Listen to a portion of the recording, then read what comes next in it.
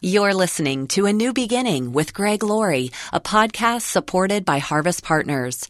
For more ways to deepen and challenge your spiritual walk, enroll in Pastor Greg's free online courses. Sign up at harvest.org. Babylon's fall. Fortunes are made and lost. Long lives eventually come to an end.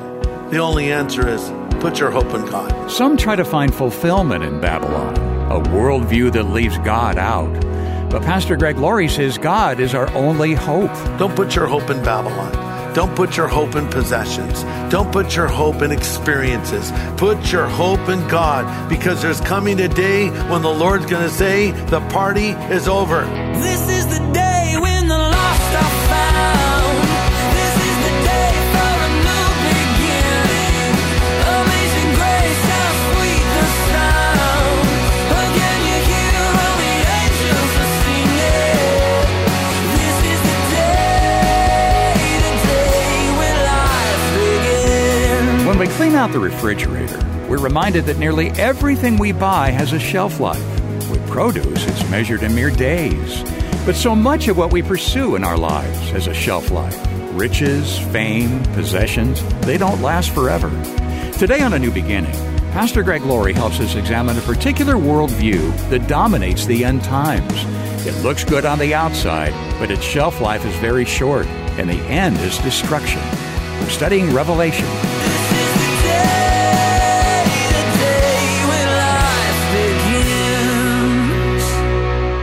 The Bible says there is coming a world leader. He'll be charismatic. No doubt he'll be good looking. He'll bring global solutions. He'll bring a pseudo peace for 3.5 years to this war-torn planet. And the fact of the matter is, the Bible calls him the beast. He's also referred to as Antichrist. The prefix anti, as I've told you before, doesn't just mean against, it also means instead of. And for those that don't know better, many will hail this charismatic world leader as the very Messiah. So let's pick up where we last left off with the beast in our story. The Bible tells us that a powerful religious deception will sweep the earth in the last days, and it's described as Babylon.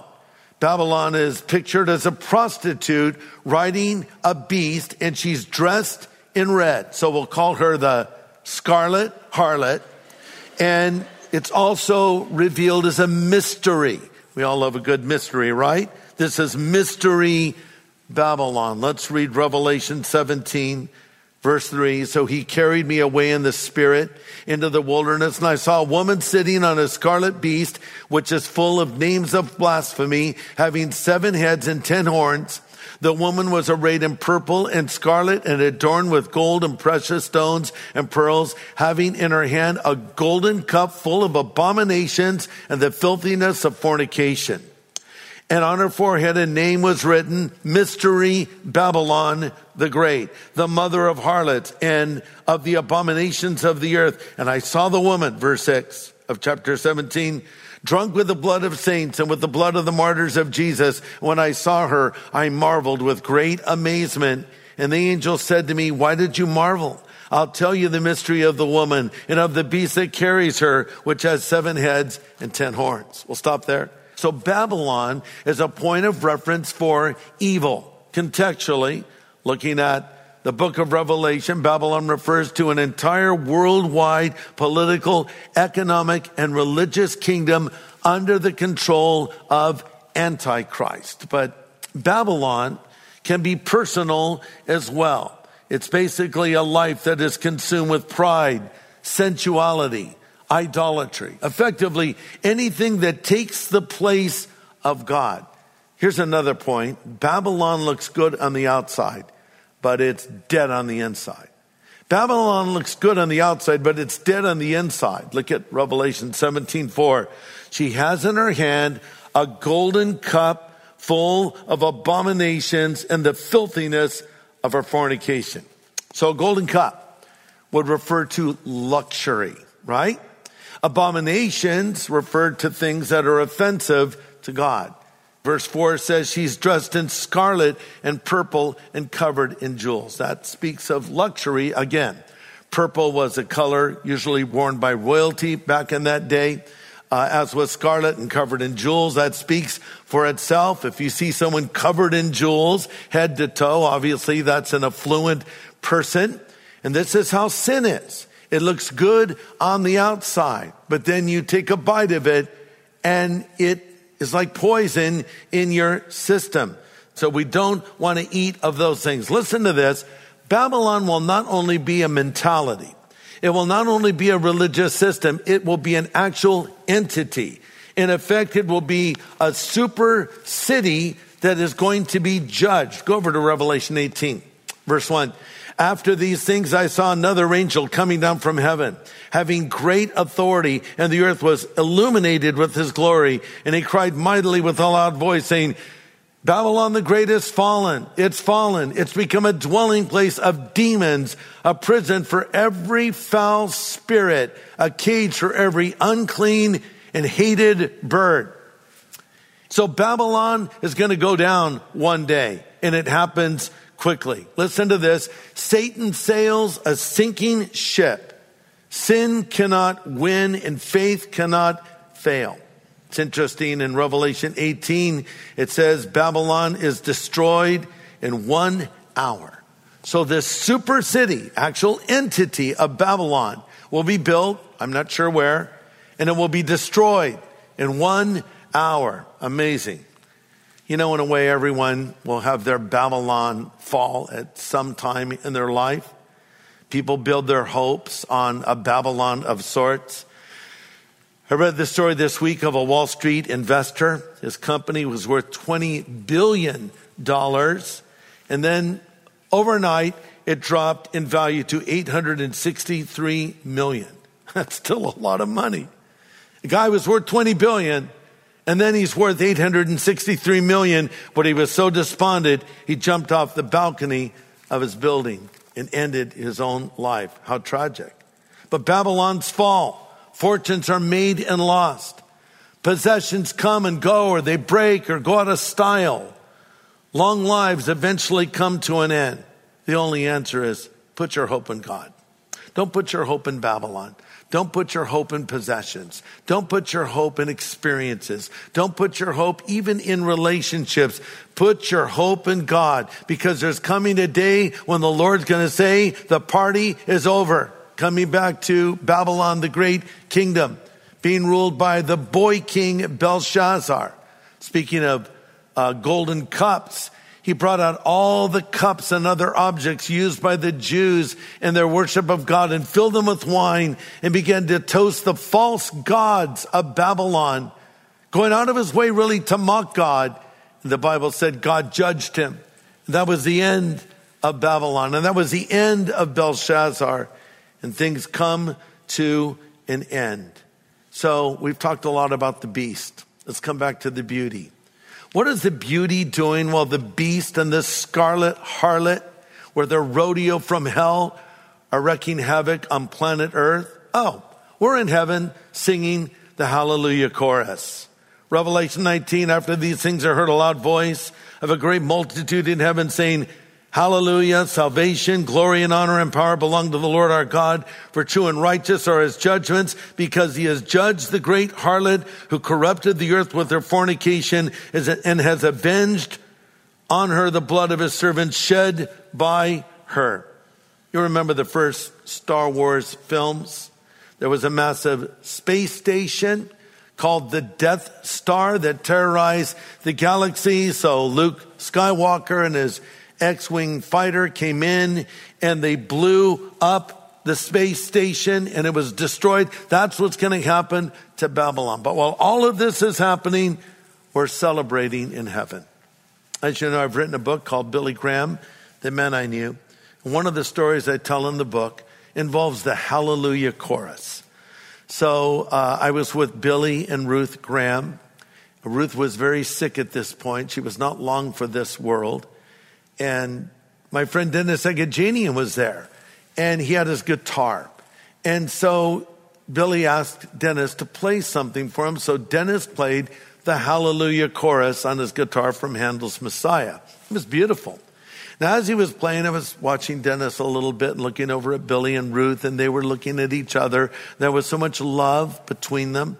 They were obviously having a very tender moment. I wasn't quite sure what it was all about, but I could see this song had special significance to them. And after Dennis was done with this song, Billy turned to Ruth and said, "That's a song they played on our first date." Because in fact, Billy took out Ruth Bell, that was her name then, on their first date while they were both attending Wheaton College to a performance of Handel's Messiah. Well, we'll be singing the Hallelujah chorus in heaven. We're celebrating. Pastor Greg Laurie will have the second half of his message in just a moment. Hey everybody, Greg Laurie here. You know, my uncle, Fred Jordan, had one of the first Christian TV programs out there. It was called Church in the Home. I remember watching it as a little boy when I was living with my grandparents. Well, we have Church in the Home for you every weekend. It's called Harvest at Home, and you can find it at harvest.org. We have worship and a message from God's Word. So join us this weekend for Harvest at Home at harvest.org. Well, Pastor Greg is guiding our studies in Revelation today. He points out an encouraging fact. We'll be in heaven celebrating. Why are we celebrating in heaven? Number one, we're celebrating because the power of God has finally vanquished evil. Revelation 19, 1 and 2. So when we talk about the end of the world, we're speaking of the end of this wicked system that's in rebellion against God. Number two, we're rejoicing because the Lord is reigning. God is establishing his kingdom. It's all coming now. And we're celebrating the marriage supper of the Lamb. Look at Revelation 19, verse 7. Let's be glad and rejoice and give God glory, for the marriage of the Lamb has come, and his wife has made herself ready. And to her was granted to be arrayed in fine linen, clean and bright, and the fine linen is the righteous acts of the saints. And the angel said to me, "Write this, blessed are those who are invited to the marriage supper of the Lamb." And he said to me, "These are the true words of God." I love the word supper, don't you? That's more of a southern word. In California, we usually say dinner, but I was raised by my grandparents for many years of my life, and they're from Arkansas, so we always called it supper. And my grandmother was an amazing cook. She made everything from scratch, all those great southern dishes, starting with fried chicken and black-eyed peas and collard greens, and her crowning achievement was her biscuit. I've never had a better biscuit than my grandmother, who we called Mama Stella, would make. I'd watch her make it. And it was so simple. It seemed like anyone could do it. I remember I had my wife, Kathy, watch her. I said, "Kathy, watch Mama Stella make the biscuit. You have to figure out how to make the biscuit." And Kathy would watch her. And then she tried using the same ingredients, but no one could make it quite like my grandmother. And she's been in heaven for many years now. And it seems to me, if we're going to have a supper in heaven, we have to employ the biscuits of my grandmother, Mama Stella, somewhere along the line. But even if we don't, I'm sure what we'll have in their place will be far better. But in this great marriage feast, Matthew 8:11 says, Jesus speaking, "Many will come from the east and the west and take their places at the feast with Abraham, Isaac, and Jacob in the kingdom of heaven." Can you imagine having a meal with Abraham, Isaac, and Jacob? You'll meet the great people of the Bible. You can ask David what it was like to fight Goliath. You can ask Noah what it was like to live in that ark. Ask Moses what it was like to part the Red Sea. Ask Mary what it was like to carry the Son of God in her womb. And best of all, ask Jesus anything you like. And you'll be reunited with loved ones who have preceded you to heaven. This is the hope of the child of God. This is not the hope of the child of Babylon. You have two cities you can choose from in life: the city of God or the city of man, Babylon or the New Jerusalem, Antichrist or Jesus Christ. This world we're living in is not our permanent home as Christians. We're passing through. 1 Chronicles 29 says this, our lives on earth are but for a moment. We're visitors and strangers in the land as our ancestors were before us. Our days on earth are like a shadow, gone so soon without a trace. Wow. To have this hope of heaven, you need your name written in a book. I passed over this verse quickly, but let me come back to it. Revelation 17:8. Those that dwell in the earth will marvel, whose names are not written in the book of life from the foundation of the world. When you're a Christian, your name is written in a book. It's the book of life. When your name is written, I don't know. Here it says from the foundation of the world. Since God is foreknowledge, maybe he put your name in the book ahead of time because he knows you will believe. But regardless of when your name gets in there, this is what I know. As a Christian, my name is in the book. And I ask you in closing, is your name in the book of life? You say, well, why does that matter? Because as we'll see in our future message, if your name is not found written in the book of life, you're cast into the lake of fire as you stand before the great white throne judgment of God. Listen, one day everyone will stand before God, small and great, rich and poor, famous and unknown. Everyone will stand there. Every man, every woman, every person will stand there. And all that matters is having your name in this book. I mentioned earlier that we all have an appointment. And if you're a Christian, you have an appointment to meet the Lord one day. Let me close with the story of a lady who had an appointment with Jesus. I don't think she had it on her calendar, but it was there in the councils of eternity. We sometimes just call her the woman at the well.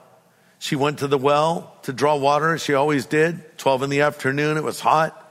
And who's waiting there by the well but Jesus Christ, the Son of God, who's gone way out of his way into Samaria, which is outside of Israel, to a place that is pretty much hostile to Jewish people. And he's sitting by the well waiting for her. Why? Because she had an appointment with Jesus.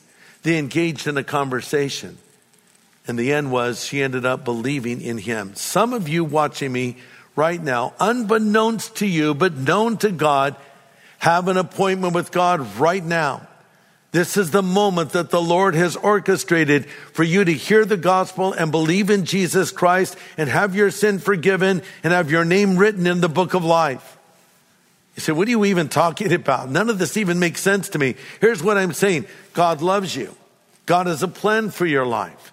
God wants to forgive you of all of your sin, and Jesus wants to come and live inside of you as your Savior and your Lord and your friend. You do not have to be alone in life. Am I talking to somebody right now that has thought of taking their own life? Maybe you've even attempted it. Am I talking to somebody right now that has given up all hope? Am I talking to somebody right now that just the other day said, God, if you're out there, make yourself known to me? Guess what? He's doing it right now. He loves you and he wants to forgive you. And you can start a relationship with him. He's only a prayer away. 2,000 years ago, Jesus Christ, the Son of God, died on the cross for your sin. And then he rose again from the dead. And now he stands at the door of your life and he knocks. And he says, if you'll hear his voice and open the door, he'll come in. Would you like Jesus Christ to come into your life? Would you like him to forgive you of your sin? Would you like to know with certainty that you will go to heaven when you die? Would you like to be ready for the Lord's return? If so, I'm going to pray a prayer. And I'm going to ask you to pray this prayer after me. So if you want Jesus to come into your life and you want him to forgive you of your sin, pray this prayer after me. Okay? Let's pray. Pray these words after me if you would. Just pray this. Lord Jesus, I know that I'm a sinner. But I know that you're the Savior who died on the cross for my sin and rose again from the dead. Jesus, come into my life now. I choose to follow you from this moment forward. In Jesus' name I pray. Amen.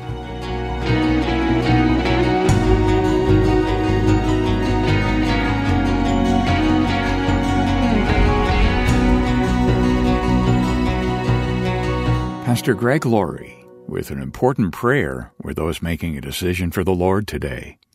And if you've just prayed that prayer with Pastor Greg and have meant those words sincerely, we want to welcome you into the family of God. And we'd like to help you get started living for the Lord. We'd like to send you what we call our New Believers Growth Packet. It'll answer many of the questions you have and help you build a strong foundation for your faith. So ask for it today when you write A New Beginning, Box 4000, Riverside, California, 92514. Or call us at 1-800-821-3300. We can take your call any time. Again, 1-800-821-3300. Or go online to harvest.org. And then we want to mention Pastor Greg's new book that springs from this series. It's called Revelation, a Book of Promises. Pastor Greg, some people have a rather cloudy understanding of prophecy. Right. They're not sure of the terms. Right. And some prophecy is just so rich in symbolism that they wonder where they can get a decoder ring. You remember decoder rings? I do. Did you ever have a decoder ring? I don't know if I ever got one, but I was very aware of them and I wanted one. Do you have an extra? Well, for your gift of any size. Okay. So is your book sort of a literary decoder ring, as it were, for all of us to understand what Revelation means and how we're supposed to employ that insight today? Yeah, I think that's a good description. My objective as a pastor, as a Bible teacher, as an evangelist, is make things understandable to people. I don't see any value in speaking over someone's head and using theological terminology that people don't understand. The Bible says of Jesus, the common people heard him gladly, which simply means regular rank-and-file people understood what Jesus was talking about. So, the book of Revelation, this is a book many people are fascinated by, but it's also a book many people are mystified by. And there is a decoder ring, or as I describe it early in the book, a password or an encryption key that will help you understand the book of Revelation, and it's found right in the first chapter. I think you're going to be surprised by how understandable this great book of the Bible is. I write in a way, it's as though we're just sitting down over a cup of coffee and we're just reading the verses together and we're talking about them together. And I'm trying to explain to you with simple analogies and other scriptures, commentating on scripture and showing you how these great truths apply to you. So it's in a brand new book that just came out. And I'm very excited about it. And I want our listeners to have a copy. Again, it's called Revelation, a Book of Promises. And we'll send it to you for your gift of any size. Now, some can only give a little. We'll send one to you. Some can give more. Of course, we'll send one to you. But whatever your gift is, large or small, we will use it to continue to teach the Word of God and proclaim the gospel. So get your copy of Revelation, a Book of Promises, and we'll rush it to you. Yeah, that's right. It's brand new. Be one of the first to own a copy of this new hardcover commentary from Pastor Greg. Hey, Dave, let me jump in really quick. And not only are we offering this new book, Revelation, a Book of Promises, but we have this really cool graphic bookmark that we have put together that gives you a timeline of end times events. So you probably wondered, okay, I know I've heard about the rapture and the tribulation period and the Antichrist and the second coming. What happens when? Well, this very beautiful little visual bookmark sort of lays it out for you. That's included in the book you're talking about right now. Yeah, that's right. So we hope you'll get in touch today and ask for Revelation, a Book of Promises. We'll send it to say thank you for your donation.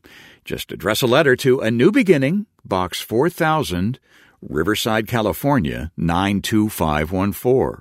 Or call us anytime 24 hours a day at 1-800-821-3300. That's 1-800-821-3300.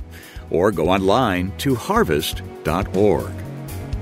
Well, given the imminent return of the Lord, we need to make sure we belong to Him. Pastor Greg wants to know, is there evidence that you do? We'll talk about that next time. Join us here on A New Beginning with pastor and Bible teacher Greg Laurie. This is the